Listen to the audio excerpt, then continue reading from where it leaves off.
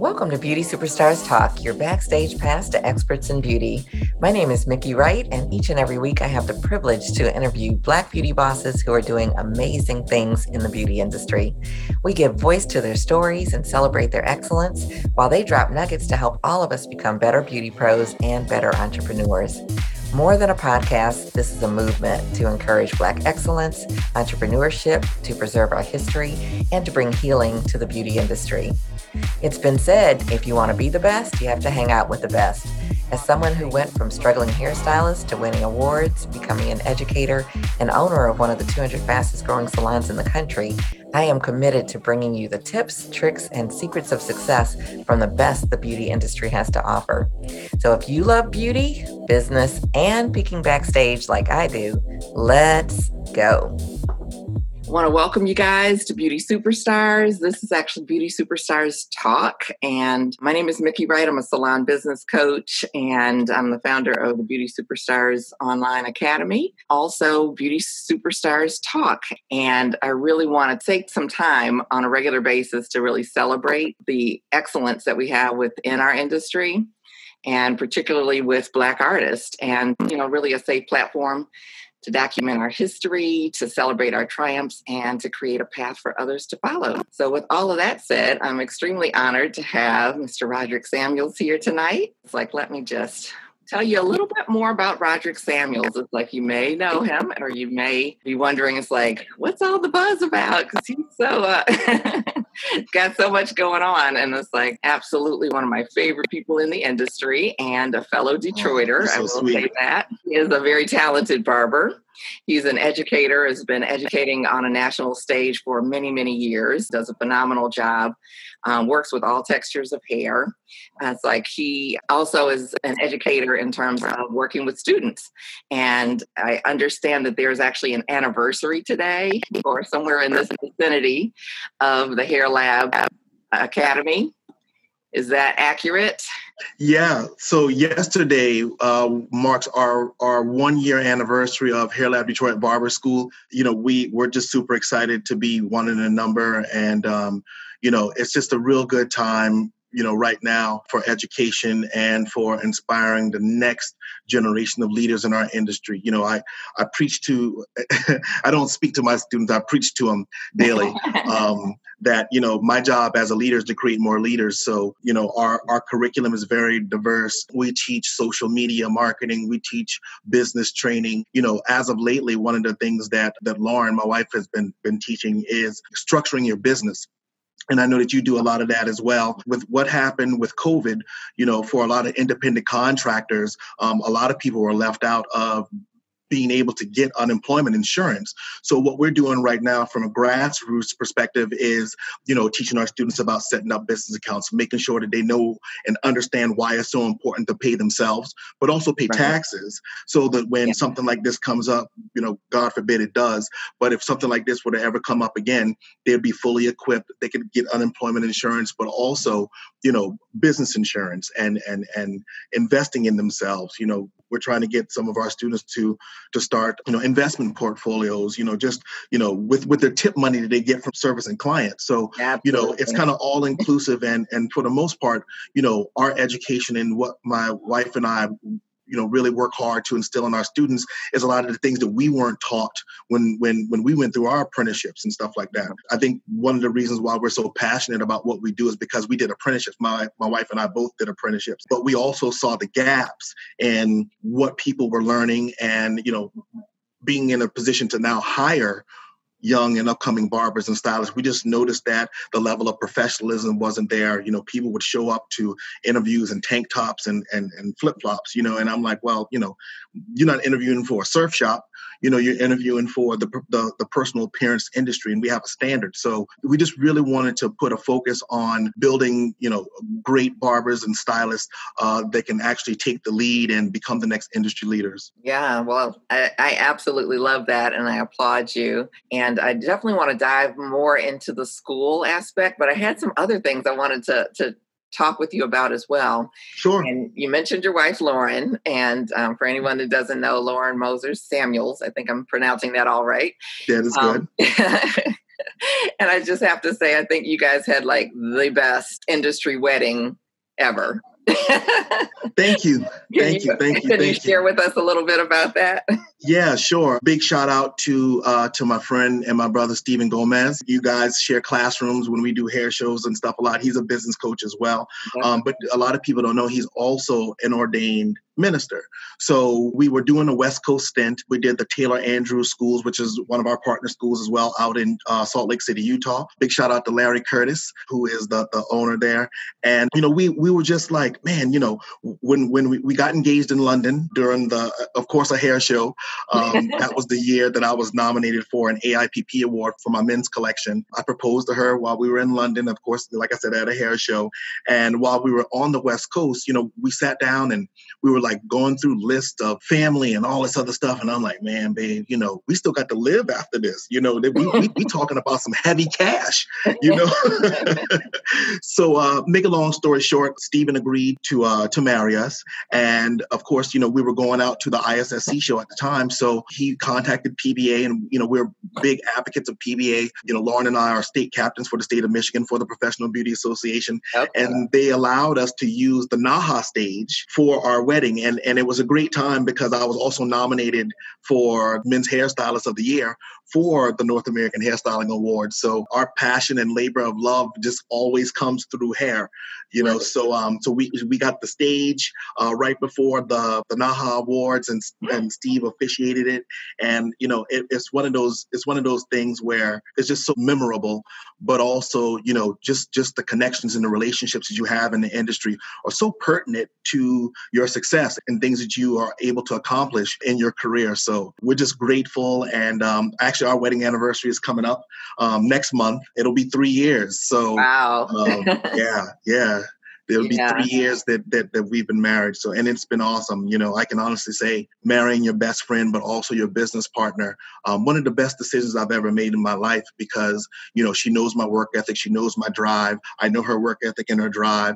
But at the end of the day, we also understand how to separate business and our personal relationship. So when we come home, like I was rushing because I came home and I cooked dinner and washed dishes and stuff like that. And I'm like, what time is it? I got to be home with Mickey, So, but we also have 2 children. So juggling our careers as well as our personal life, as well as our children, and quarterbacking them through music and concerts and all that other stuff, man, I just couldn't ask for a better partner. Yeah, I think that's so wonderful that you shared all of that, because, it's like we are people outside of our industry.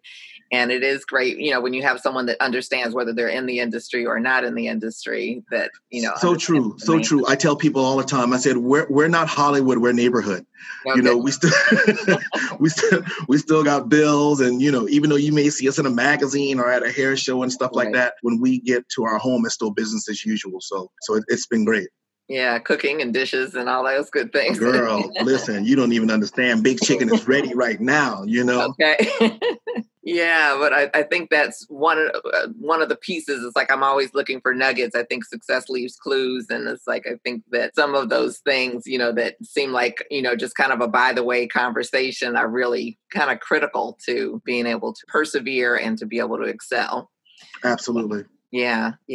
And you mentioned networking. Tell us how we can navigate that. I think for some people, it's really easy, meeting people and asking for entry into certain things, or, shadowing, or any of those kind of things. What would you say as far as your experience has been with networking? That's actually a really great question. I kind of live by the rule of yes before no. And, a lot of times, people are afforded certain opportunities, and it's so easy for us just to say no. Would you assist? People think that they're above assisting. But when you want to actually get into a realm, or when you see people that are successful and you want to get an opportunity to get to do what they do, you have to start at the ground level. So whether that be assisting or just, number one, just showing up at a show to get additional education. education. I think a lot of times, especially for the African American community, we don't feel welcomed at a lot of shows unless it's a Bronner. And, I was so disappointed when they when they did away with Proud Lady. One of my most favorite shows to go to, number one, because I love Chicago and eating pizza. But also to see the Midwest come together as a collective of artists and hairdressers and barbers to actually have a place where everybody feels welcomed and we're there for education. So that's number one. The second thing is I believe that opportunities don't go away, they go to someone else. So my mom and dad used to always tell me closed mouths don't get fed. So if there's somebody out there that you see as a mentor, whether it be digitally or somebody who in person, when you have that opportunity, you have to go out and speak and tell them, what your aspirations and what your dreams are. And 9 times out of 10, everybody in the beauty industry, we're super nice, and we also have some people that aren't super nice too. Let's be clear. But for the most part, my experiences have always been very well received. I think there's a certain level of humility that goes into asking for certain things and wanting to be more involved in developing yourself personally, number one, but also developing your career. I think that personal development piece is one that, unless you're, blessed and fortunate to go to a school like Hair Lab, unless you're fortunate to find great mentors to work with, especially when you're new to the industry, that can be a challenge. Any suggestions for how to develop ourselves as people? Because I think that's such a big part of the success of this industry. My daughter doesn't consider it to be reading, but in our busy lifestyles, my drive to work, I always listen to audiobooks. Very rare do I turn on the radio or turn on music.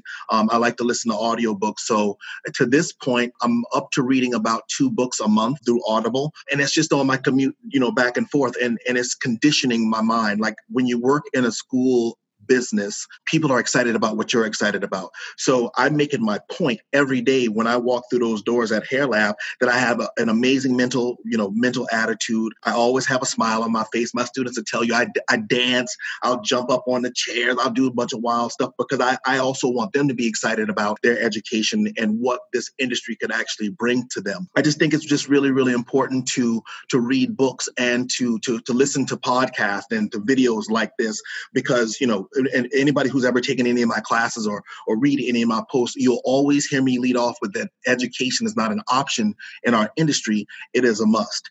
And, education for a lot of other people out there right now is also so important because I think that some of the things that we have going on in the world right now is because of lack of knowledge. It's because of lack of understanding. If you watching TV and the imagery and the optics that you see of African-American people is always a cop car or jail or something like that, that's what your perception of those people are going to be. So many times I've been told, you're not like a regular black guy. And I'm like, well, you know what? Let me rob a store. I'll show you exactly how much of a regular black guy I can be. You know what I mean? So I think it's just, really just developing yourself and wanting to be a better person, wanting to be a better stylist. And then all of those things will fall in line and those doors will open up for you for those opportunities. So if I can challenge anybody out there, if there's things out in the industry that you want to do, it doesn't matter what the color of your skin is. It really is contingent upon what you want to do and how much sacrifice you're willing to make to get to that next level. And unfortunately, Mickey, like I do, we've had conversations about this before. Most people like to make excuses and nobody wants to make an effort. So it really goes into making the effort and want to be a better person and making an effort to get your face out in front of these people so that they can see your value and so that they can see that you're just not a traditional barber or a traditional stylist. You've taken your knowledge and your industry experience and created a business model for it. And not only that, but now you're helping other stylists and barbers all across the world to live out their dreams and live out their best dreams. And you couldn't do that if you didn't have a positive mental attitude, if you didn't have, a certain level of humility, but also, people don't care how much you know until they know how much you care. It could be a crowded hair show hall and you will dip and dodge and do whatever you need to do to find us and just to say hello. And, we're both very, very busy, but we always share a smile. We give each other a hug. Right. What's going on in Detroit? What's going on in Carolinas? You know what I'm saying? Because we we also have that connection as well. But that's the thing that I think that a lot of people are missing. It's being present. Mm-hmm. It's being present. It's coming to the shows. Everybody can go and do whatever they want to do. But if you really want to take your career to the next level, it starts with next level thinking, but also next level training. Yeah, absolutely. And you just shared like so many things. I'm just like, my mind is like, ooh. I talk a lot.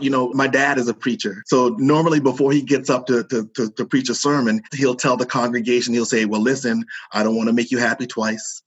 Happy to see me get up and happy to see me sit down. Okay.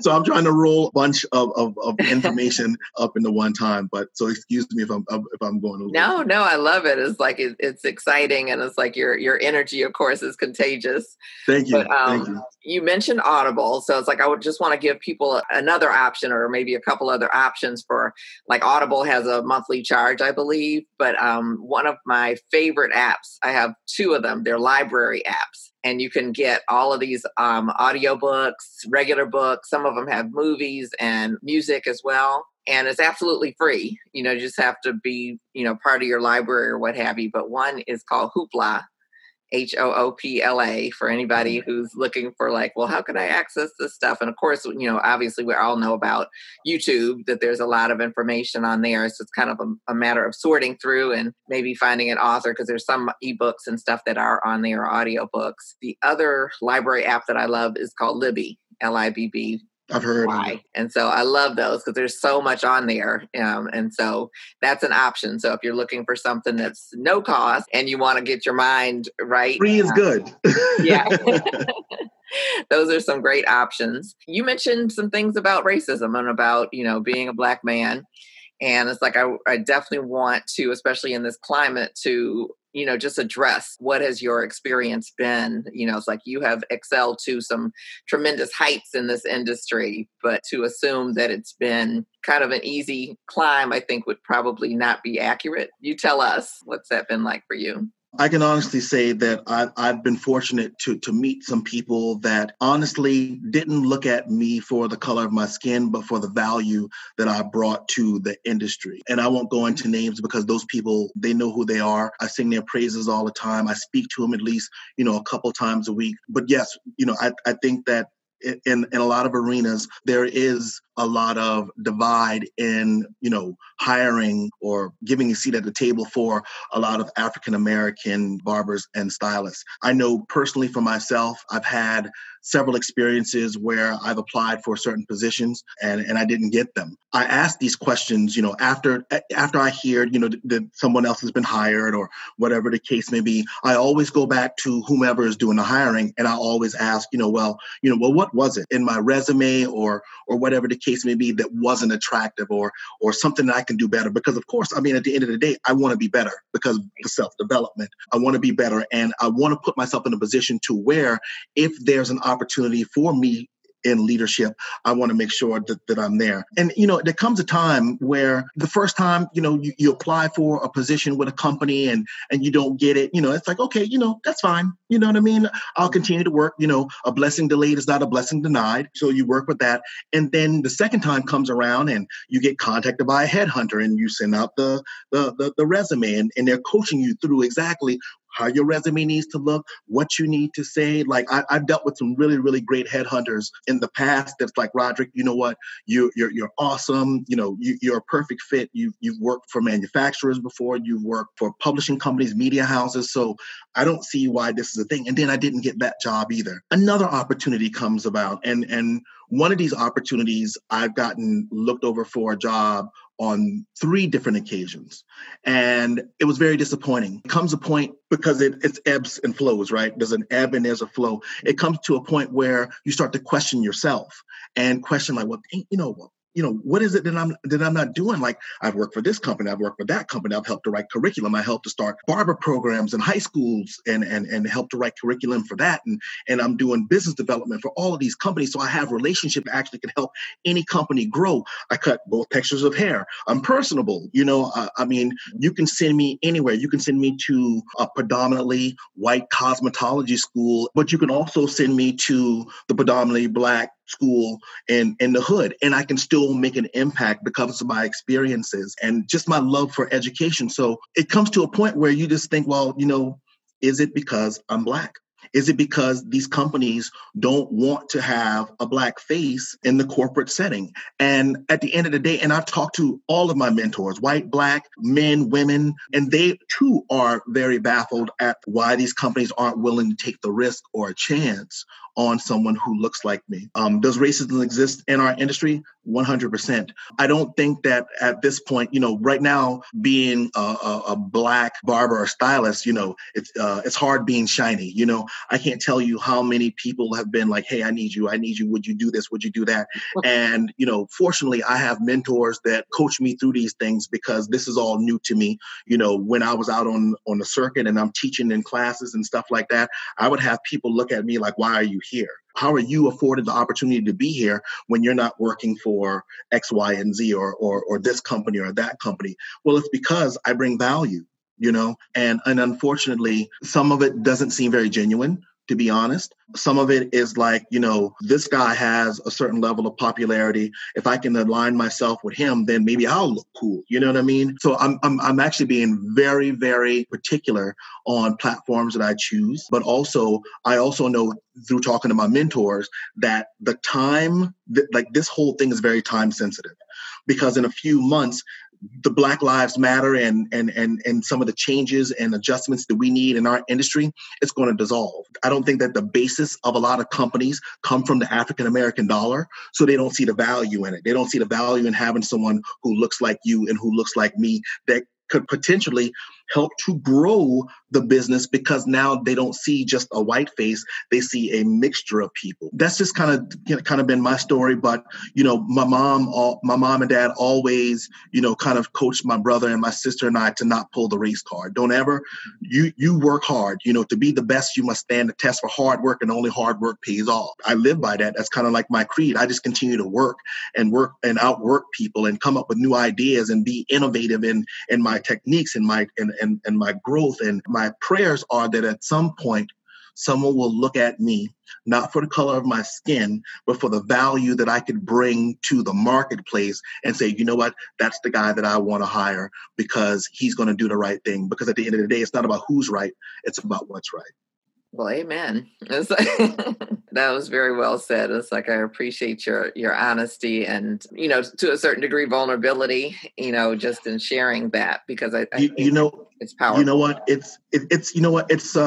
It's a very tough conversation to have when you've been faced with so much disappointment and knowing that you've been doing the right thing and knowing that you've been posting the right stuff. Like, I can't tell you how long sometimes it takes for me to come up with content, because I want to make sure it's not condescending to one race or the other. I want to make sure that it's sending a message that's coming from my heart, not from what I think is cool. It's hard to look people in the face sometimes, knowing that the opportunity that you should have had, for whatever reason, you can't even explain to me or respond to an email. You've given this other opportunity to somebody else, but you want to shake my hand and things like that. And luckily, I've been raised in a Christian household where I've been known to turn the other cheek and continue to do what I know is right in my heart and not necessarily what's in my mind.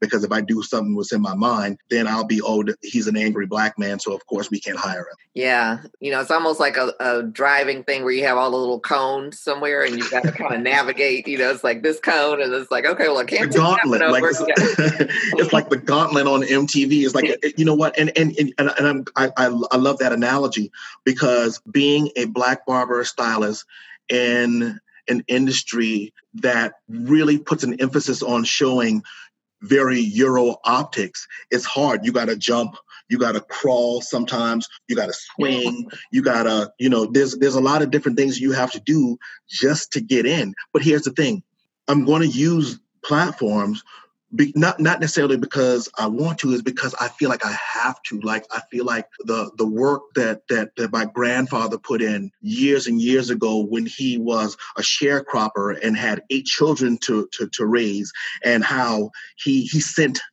all 8 children to college, the ones that wanted to go, on one salary. My grandmother never worked. All of my mother's brothers and sisters are educators. You know, they teach from anywhere from a high school level to the college level. And I feel it my duty, my job as a leader to spread the word and to let people know we don't necessarily have to be viewed as a Black barber or a Black stylist. We just want to be normalized. Why can't I just be good because I'm good? Why can't I just be talented because I'm talented? I don't have to be, oh, well, you speak well for a Black man. What do you mean? How am I supposed to speak? My mom was a public school teacher for 33 years. She didn't allow us to use cool vernacular and hip and stuff like that. We weren't allowed to sag our pants and things like that. So again, it's about people's perception. You know, sometimes for me, when I'm out on the road and I'm teaching, I wear a suit. I wear a suit because that's the level of professionalism that I want to exude. And I want other younger people, and some of the old people too, they need a little heads up as well, Mickey, that when you want to go big, you have to play big, and you can't look like someone else. You know, my students and I were watching a video the other day, and it was Robert Cromeans, and he said something that I thought that was very profound. He said, either you'll be remembered or you'll be forgotten. One of the reasons why I do what I do and I teach the way that I teach, which I like to kind of call myself a self-proclaimed edutainer, because I understand that everybody learns differently. But one thing that I do know is that when you're having fun, while you're being educated, you retain more information. And it kind of goes with that same saying as far as being remembered or being forgotten. I want people to remember having this class with Roderick Samuels and how it was inspirational and how you learned about not just his successes, but his failures. Nobody posts their failures on Facebook and Instagram. Everybody's happy. You know, you got the Instagram models, everybody's showing their body, you know, things like that. But that's not who I am. And that's not what I want to portray. And there's nothing wrong with being who you are. I just know that, you know, sometimes when you want to work in that corporate field and you want to do things like that, if you change the way people look at things, the things they look at will change. So if the perception that people have of African-American males or African-American women's are a juvenile video, you know, back that ass up and, you know, gun toting, whatever the case may be, one of the biggest social media secrets that a lot of these social media experts don't teach is that people believe what they see. So if you want to be that A1 barber, make sure you look like an A1 barber. If you want to be that number one stylist, you need to look like a number one stylist. And that goes for whether you Black or white. Mm-hmm. It's the level of professionalism and a standard that we have in our industry that my challenge that I hope that more people strive for and hope for to kind of bring our industry back up. That sounds like an interesting way to look at it as far as, you know, bringing the industry back up. I want to pivot just a little bit into NAHA. And for people who don't know what NAHA is, it's North American Hairstyling Awards. And I'd love for you to share a little bit more just as far as like what it is, what inspired you about it to want to compete. So, you know, I got into NAHA through my wife. For the longest time when she and I were dating, she used to talk about this NAHA. I want to enter NAHA. I see these things. I want to enter NAHA. So I'm like, okay, so at the time we're courting. You know what I mean? So I'm trying to be suave and, you know, being all cool. I'm like, oh, you know, so what do you have to do? She's like, you know, you got to take 3 images and, you know, you do this amazing hair and you shoot it and you submit it. So at the time, one of my good friends who I used to wrestle with back in high school, he became a photographer. He shot for Vogue Italia, a couple of like Southern Home, Southern Living, a couple other great magazines. And I gave him a call. I'm like, yo, I know you shoot editorial. Would you be willing to do a photo shoot for this girl that I'm dating? And he was like, oh, 100%, absolutely. So we set it up and I did a collection too. And her first year entering, she got nominated as a finalist. So, you know, low key, my wife and I are very competitive and she got in and honestly, I acted like an ass because I was like, oh, she got in. You know, I'm Roderick Samuels. You know, I teach all, how did she get in? And I didn't get in. But here again, you know what? That's growth in our industry because if we're going to be together, I have to be her champion. I have to be happy for her success as well. And that's kind of where our relationship actually really, really got tight because I came to realize that her successes could also be my successes. You see what I'm saying? So fast forward 4 years, 2017, I enter and I become nominated as well. You know, and Lauren's a big dog. She's been nominated 3 times. She's won. So, you know, I can't get the big plaque at home yet. You know, she got huge photos of her work at the school. school. I got these little bitty wallet-sized things at the school. I'm like, babe, what's... I'm like, I can't get the big one. She was like, did you win yet? You're right. My bad. But the North American Hairstyling Awards is hosted by the Professional Beauty Association. They have it yearly. And if you had to compare it to something, it's like the Oscars of hair. Every major hairdresser, hairstylist from all over the world, we compete in a photographic competition. And, it's just a really, really great event. But we talked about networking. That's where the big dogs are. They come to those award ceremonies to see who's hot and what's next and things like that. And I think that everybody should enter at least once, especially African-American barbers and stylists. Like, so many times, people like to emulate our entertainment. They like to emulate our culture. They like to emulate our style. But until we push that envelope and we start to enter in these competitions, again, closed mouths don't get fed. So if you're keeping your mouth closed and you're just looking at it from afar and you never enter, you'll never know what type of opportunities you'll be able to get from that. Now, did I win? No, I didn't win at all. But I also think it's important to understand how to leverage those nominations. I've been nominated in several competitions for Men's Hairstylist of the Year. I never won, but through the networking, through the humility, through people seeing the value in what I bring, I've been able to work with some of the largest companies out in the world. So I think that we got to kind of push the limit, and in places where we feel like we're not accepted, those are the places that we need to go. Those are the places that we need to get. It's kind of like having these hard conversations. Nobody wants to talk about it, but you see it all around you every day. So why not open your mouth and let your voice be heard? Yeah, I think it's definitely a great way to have some visibility. I don't know how many submissions they get each year in the different categories or what have you, but I can only imagine that there's some that may not have even gotten to the nomination part, that they're still like, that person's got something special. It's like, maybe Correct. we could be looking out for that person. Correct. Speaking about NAHA, my wife and I have had this conversation a long time. I remember one year that I was entering and I sent my collection to a friend of mine, and I said, hey, what do you think about this collection? Do you think I have a chance? And they were very, very upfront and honest with me. And they said, you know what, if you submit a photo of a Black person, you're not going to get in. Again, one of those hard conversations and a very hard pill to swallow.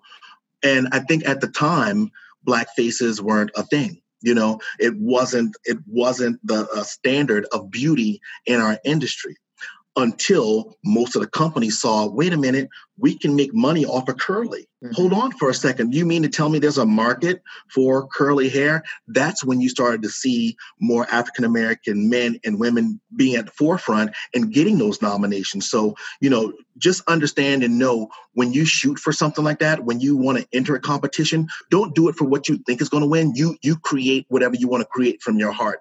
Because at the end of the day, whether you win or whether you lose, you took a risk on yourself.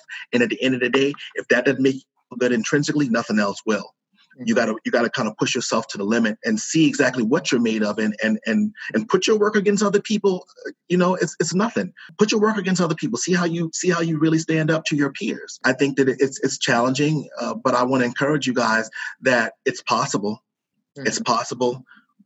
It's necessary, and we got to do it, and we have to do it now. Yeah, and I love competition because I think you always learn something. It pushes you to be a better in the salon stylist because absolutely your eye gets developed to another level, and your speed may get developed to another level. That's the photography one is a little bit different than an in-person one, but 9 times out of 10, what you're doing on a day-to-day basis is going to be elevated that much more because you went through the competition process. It is. That's one of the reasons, we look forward to planning our shoot and things like that, because for us, at the time we were behind the chair, 12, 14 hours a day. But for us, that was our time to really express ourselves creatively, mm-hmm. and to do some of the work that we dreamed of or something that we sketched on or whatever the case may be. My wife always says, even though Sometimes we don't win, we don't get nominations. And listen, when we don't get nominations, we get pumped, we get powered up. Like, what you mean we didn't get a nomination?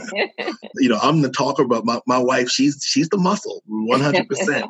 But you know what she says? She says all the time, she said, every time that I shoot or every time that I create something, I don't win, I learn something. And that's the evolution of a stylist. Most of us, I think Les Brown, who's one of my favorite motivational speakers, also, had a business in Detroit. He says most people, and I want to relate this to our industry, we raise a family, we earn a living, and then we die. We stop growing, we stop dreaming, we stop working on ourselves, we stop trying to cultivate ourselves. And I think that especially right now in the African American community, it's really a great time to be bold and to express yourself through hair and to express yourself through your creativity. Because again, people don't know what they don't know. So if you're not out there showing your work, if you're not putting it out there for scrutiny or for people to love it, you're not making the change. You're not doing what you need to do to be visible. Yeah. And visibility means a lot these days, for sure. So tell us, I want to spend some time on the school, but before we do, it's like, I really would love to hear just like a little bit of behind the scenes in the photo shoot. Like, what is that actually like those days? I've done some, and there's usually a story or two that comes up. I'm not going to get myself in trouble because I like being married. I want to stay married. But let's just say, stay married. Yeah, no, 100%. It's definitely cheaper to keep her. Right. But behind the scenes, for us shooting as a husband and wife or as a couple, it's a lot of times we have very intimate moments. It's a lot of time where we have to step away from the camera and the models, and we'll go outside, and she'll be like, "Babe, I hate what I did." And I'm like, you know what? I get it. You know what I mean? Like, I hate what I did too. And that's the thing too. Like, sometimes people are so hell bent on one image or one style, where they lose focus on the creativity. My wife likes to call them happy accidents. So there was one time we shot in Charleston, South Carolina, and the place that we wanted to shoot was like an old gymnasium or something like that. But it was free. It was a bunch of space. It had electricity and power, so it was fine, So throughout the day, some of the models didn't show up. It was crazy. And then the photographer stopped, and he was like, "This place is horrible. We have to go somewhere else." And I'm like, "Wait, where are we going to go?" So he said, "Follow me." So we driving down Interstate 26 in Charleston, and we come to this parking garage. He was like, "This is the spot." I'm like, "We shooting our Naha collection in a parking garage, man? Like, it's cold, it's cement walls. Like, what are you going to do?" He's like, "No, I know where there's power. I know where it is." And at the time, we had our kids with us. And, our kids are hair babies. They've been to every hair show. They know all the big people. You know what I'm saying? So it's kind of cool. But we're shooting and the hair doesn't go well. It's Charleston, South Carolina, so it's super humid. So Lauren is building these pieces and it's just flopping like the economy. It's going bad, what I'm saying? And at the time she was like, "Well, I just gotta kind of go with it." You know what I'm saying? So behind the scenes, it's like you kind of roll with the punches, and it's not going to be perfect. No shoot's going to be perfect. And what we've learned is that when we have a shoot and it doesn't go so well, is when she gets nominated. So here's the thing. Okay. When she won, the year that she won, she had that crazy killer collection with the super tight afro, the curly fro, and the one little piece of the fringe that was sticking up. We shot that in a parking garage at the aquarium in Charleston, South Carolina. Somebody just got blessed from that story. Hallelujah. Hallelujah. Yeah, but you know what though? But that's the thing. I think as artists and as barbers and as stylists, we have to learn to pivot. So many people, it's kind of like the analogy my dad likes to use. It's like when an animal grabs onto a piece of meat, and it doesn't matter if it's hot, it doesn't matter if it's a lot. They still just keep holding on to it. But until they let go, is when you can actually see those blessings and that favor kind of fall through. And over the years, we've just learned how to pivot, and it's been very helpful to us, not just in us entering competitions, but also in our lives. Sometimes we decided to shut down our salon, and it was time, and we didn't know exactly what we were going to do, and there was a building that was available, and we just said, well, you know what? we'll just open a school. And we just kind of did it. Now, it was hard, it was tough, it was toiling, but at the end of the day, when you do the right thing that favor those opportunities that you need, those relationships that you develop over the years, and that hair shows and networking with people, all those things came together. And now we've been in business for a year, and we're shaping, I like to say we're shaping heads and shaping lives.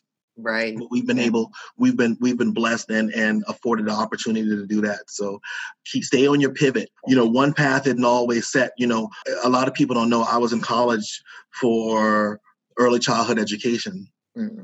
Yeah, I wanted to be a teacher like my mom. I was like, summers off and I get paid. Oh yeah, I'm with that. But just to kind of let you know how the universe works, right? Not only was I given an opportunity to still teach after flunking out of college, but now the doors have opened up for me to even direct my own programs. Right. So remember that a blessing delayed, everybody out there that's watching right now, remember that a blessing delayed is not a blessing denied. Just keep moving forward. Keep moving forward. It's not going to be easy. It's not going to be sunshine all the time. But if you just continue to keep moving forward, keep putting that left over the right in the right path, anything that you want is possible. Yeah, marinate on that for a minute, everybody, because that's powerful, and we need to let it sink in. Like anything and everything, it is possible. It is. Yeah, well, you mentioned the school, you mentioned coming up on the building, and that wasn't even necessarily the plan. But I have to say, it's one of the most beautiful schools that I've ever seen in terms of the decor. I don't know what you guys' schools look like, but mine didn't look anything like that. Well, it's all my wife's work. She's a superstar. All her work is up in the foyer. No, I'm teasing. I'm sprinkled out there throughout the way, but the school is actually my dream. The salon was her dream. The school is my dream. And I've owned schools in the past, but when I moved from South Carolina to Detroit, it was to do a school. A lot of people aren't willing to take that risk and to plant that seed in lands that we don't feel that are fertile. But I knew that coming to Detroit with my influence and some of the connections that I had throughout the industry and the relationships that I've built throughout my career, that I could lend a hand to helping to rebuild the market and the excitement about being a Detroit barber or being a Detroit hairdresser. You're from the city, the original hair gangsters. You got Will Williams and all these other great people. And Will is definitely a mentor of mine as well. But Detroit used to be the mecca of all hair. Like it was legit. When you got a haircut or a hairstyle from the D, you was doing something, and through the economy and stuff like that, things kind of fell apart. But I think that, low key, not even thinking about it, that's kind of what we've been doing over the past 5 or 6 years is, putting it back on the map and letting people know that Detroit is on the comeback and it's coming back through great education, opportunities, and making sure that the next generation of barbers and stylists are equipped with the knowledge to help to continue to push the industry in the right direction. Right.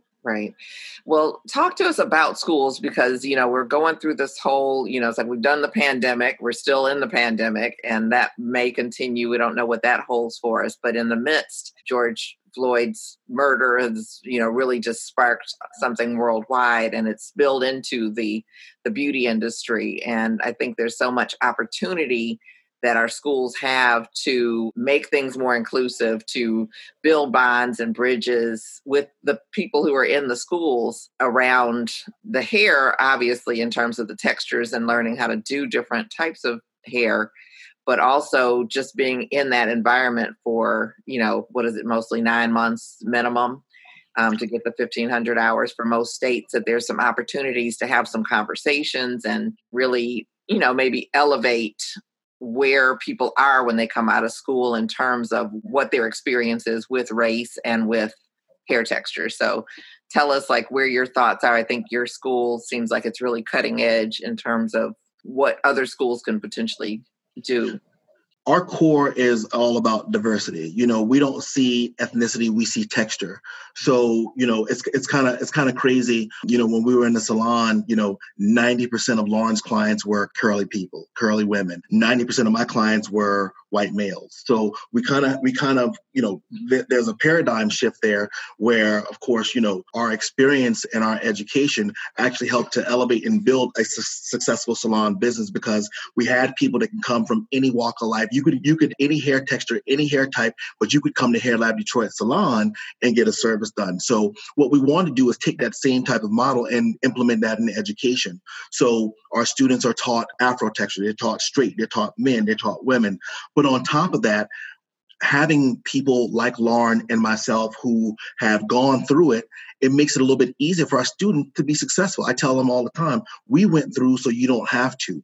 So understanding customer service, I like to call it customer service to the max, greeting your client from the time they walk in to the time that they leave, understanding that we don't cut ethnicity, we cut texture, but also having a diverse student body makes it even that much greater too. We have white, we have Hispanic, we have African American, we have male, we have female. It's just really, really amazing. One of the things that we've started to do of lately is we do jam sessions. And, Lauren is doing a demonstration tomorrow morning for our students, but it's on curlier hair. So they get to see both aspects of the industry all at one time. What I notice in the schools, and it's something that we will not tolerate at all, is when we go to other schools around the country, you see the white students only doing the white clients, the black students only doing the black students, and nobody's learning anything. It's kind of, one of the situations where I of course I know what to do with my own hair, but for me to get to the next level in my career and be this licensed barber or stylist,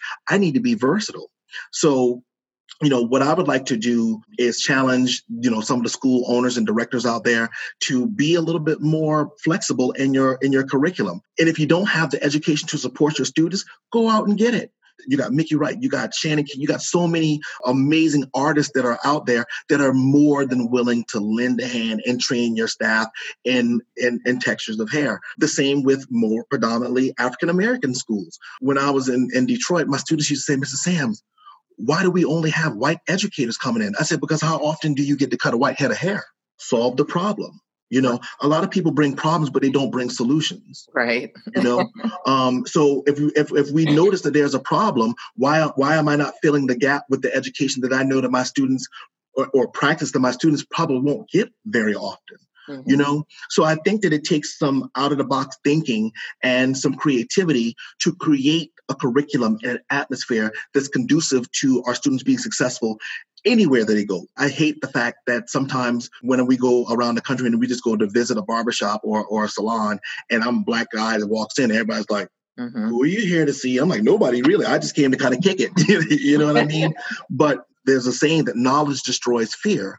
And until we make sure that our students and the people we're training are knowledgeable on every hair type, every hair texture, to where we can, do away with all race, we won't have the ultimate level of success that we need in our future professionals coming into the industry. Yeah, and I think there's so much opportunity for students to really get exposure and experience. Like you say, it's like you're good at something, you already bring that to the table. And it's, I understand teachers a lot of times are overwhelmed and there's a lot to keep up with. And so it's kind of the path of least resistance. It's like you already kind of know how to do that. So you do that person. But it is an educational opportunity. It is an environment where they're literally spending quite a bit of money to learn. And the only way that we learn is to get outside of what we already know. Well, when a lot of educators having that attitude, what you're doing, you're creating bad habits for your students. You're stifling or putting a roadblock on the way to their success. A lot of times students may not want to work at the shop in the hood. They may want to work in more of a high-end salon or a barbershop. Right. But without those skills, those salon owners aren't going to hire them. Exactly. They're not going to hire them. We've had several people, when we own the salon, to come in for jobs and stuff like that. And it's almost like a little bit of intimidation because they want a job. They want to work for us because we're cool and we're still fairly young in the industry and our space was great. But at the same time, because we were able to do every single texture of hair and they know they didn't have that kind of education, they wanted to work with us, but also it was still a little bit of hesitance because they were like, well, I don't know how I'm going to fit. As owners, we're not expecting people coming right out of school to know everything, right? So, of course, we know that we're going to have to back that up with some additional training, but to not have any experience whatsoever with other textures of hair, that is a problem. And that's a problem that starts with the school owners. That's a problem that starts with the school owners hiring people fresh out of cosmetology or barber school. They did 1 year or 2 years. And we know that it takes 10,000 hours for mastery. So that 1,500 hours that these students are getting, you really think that they're able to teach another curriculum when they hadn't even gotten any shop or salon experience themselves? So I just want to make sure that the educators that are out there, school owners that are out there, the directors of education that are out there, make sure that you train your staff properly on all hair types and textures, not just the ones that you think is going to make you the most money. Yeah, well, really good points. Really good points. Is there anything else that you might like to share with us? You shared a lot, just to say that. You have dropped a lot of nuggets tonight. If there's anything on your heart, if there's any students, because I know you have a heart for students, what would you share with them, or someone who may even be considering, it's like, I'm thinking about a career in cosmetology. It may even be someone who's working a full-time job who always knew that they loved hair, but they haven't made that leap because, their parents said you need to go to work, you need a degree, you need, all these things. But in their heart, they're like, should I do this? This is what I really want to do. What would you say to them? I think the thing that I would say to someone who is aspiring or maybe even looking at the beauty or barber industry as a second career, I think it's awesome. I think that, during the pandemic, a lot of people had a lot of time to sit and think, and a lot of time to sit and think about some of the things that they wanted to do, but they never had an opportunity to do. Things get in the way, life, children, marriage, divorce, whatever the case may be. But I think that, right now is a very prime opportunity for someone who wants to come into the industry to jump in. It's one of those things where if you really want to be successful in this industry, you can't have 1 foot in and 1 foot out. You got to go all in. It's really kind of all or nothing. I know that for me, my first career path was to become a teacher in the public school system. And, my sister recommended, she's like, well, you cut hair, at home and with the football team and wrestling. Why don't you go to barber school? And I'm like, I don't know. But at the time, my mom was like, well, either you're going to go in the Army or the military, or you need to find a job doing something because you ain't gonna stay your black tail up in here like that. Right. So having that push to do it was incredible. And I'm coming up on my 23rd or 24th year of doing this, and it's been great because I've only worked for myself. I've only worked for myself for all these years, and not a lot of people can actually say that. I never really thought that I had the entrepreneurial spirit or drive, but sometimes I think that the universe puts you in certain situations where, you have to show as well as prove. So for those of us that may be questioning, whether or not this is something that's amazing to do or something that's good to do, kind of coming into an industry that is in some way, shape, or form kind of recession proof. Whether, if somebody can't come in and get a full haircut, they'll get a lineup and a shave. If somebody can't get a relaxer or something like that, they'll come in and they'll get a press. You know what I'm saying? So regardless of what the situation is, people are always going to make money. And here's the thing. Look at what's happening now. You can't get an appointment anywhere at any shop or salon in the country. So that's a plus, right? That's a plus, and it's going to continue to be like this for a very long time. The other thing that I wanted to tell people that may be aspiring to come into this industry too, unfortunately, there's a lot of people that's leaving our industry post-COVID. Their businesses weren't structured to where they can get unemployment insurance, and they're figuring it is just easier just to go and find a regular job. I'm sad about that, to be honest, to see people leave the industry. But wow, it opens up so many doors for future professionals and people that are coming to the industry. So do it. Mm-hmm. Just do it. Like I said earlier in our program, opportunities don't go away. They go to somebody else. Mm-hmm. So while you have an opportunity to do it, I think that now is prime time to do it. And if I can help you out in any way, please, I'm on Instagram, I'm on Facebook. It's Roderick Samuels. Reach out to me. And the only time that I'm looking down on somebody is to help them up. Wow. Well, that is well said. I'm really excited to have spent this time with you. And yeah. There's a lot. I usually take notes, but I've just been kind of like glued in. Yeah. But I will be going back through this, kind of culling out little bits and pieces and that type of thing. But you really shared some things with us that I think are just enlightening and give us a different perspective. And again, I appreciate your courage and vulnerability and just sharing, all the pieces, the ups and the downs and the ins and the outs. And thank you. Yeah. And I obviously applaud all of the successes that you have. I think you're definitely an inspiration and continue to, motivate and really shaping, like you say, the lives of this future generation. So I'm not tired yet. Okay. That's a good thing. I'm not tired yet. I still got some stuff to do. So I'm gonna just keep working at it, and hopefully that, if there's people out there that's listening right now, just know, for the African American stylists, we don't have to be labeled. We just want to be barbers and stylists. Yeah, yeah. That's a great place to end because I think that really sums it up. People are wondering, companies and are scrambling and that type of thing. It's like, what do we need to do? It's like, just include us. You know what? Just include us and just listen.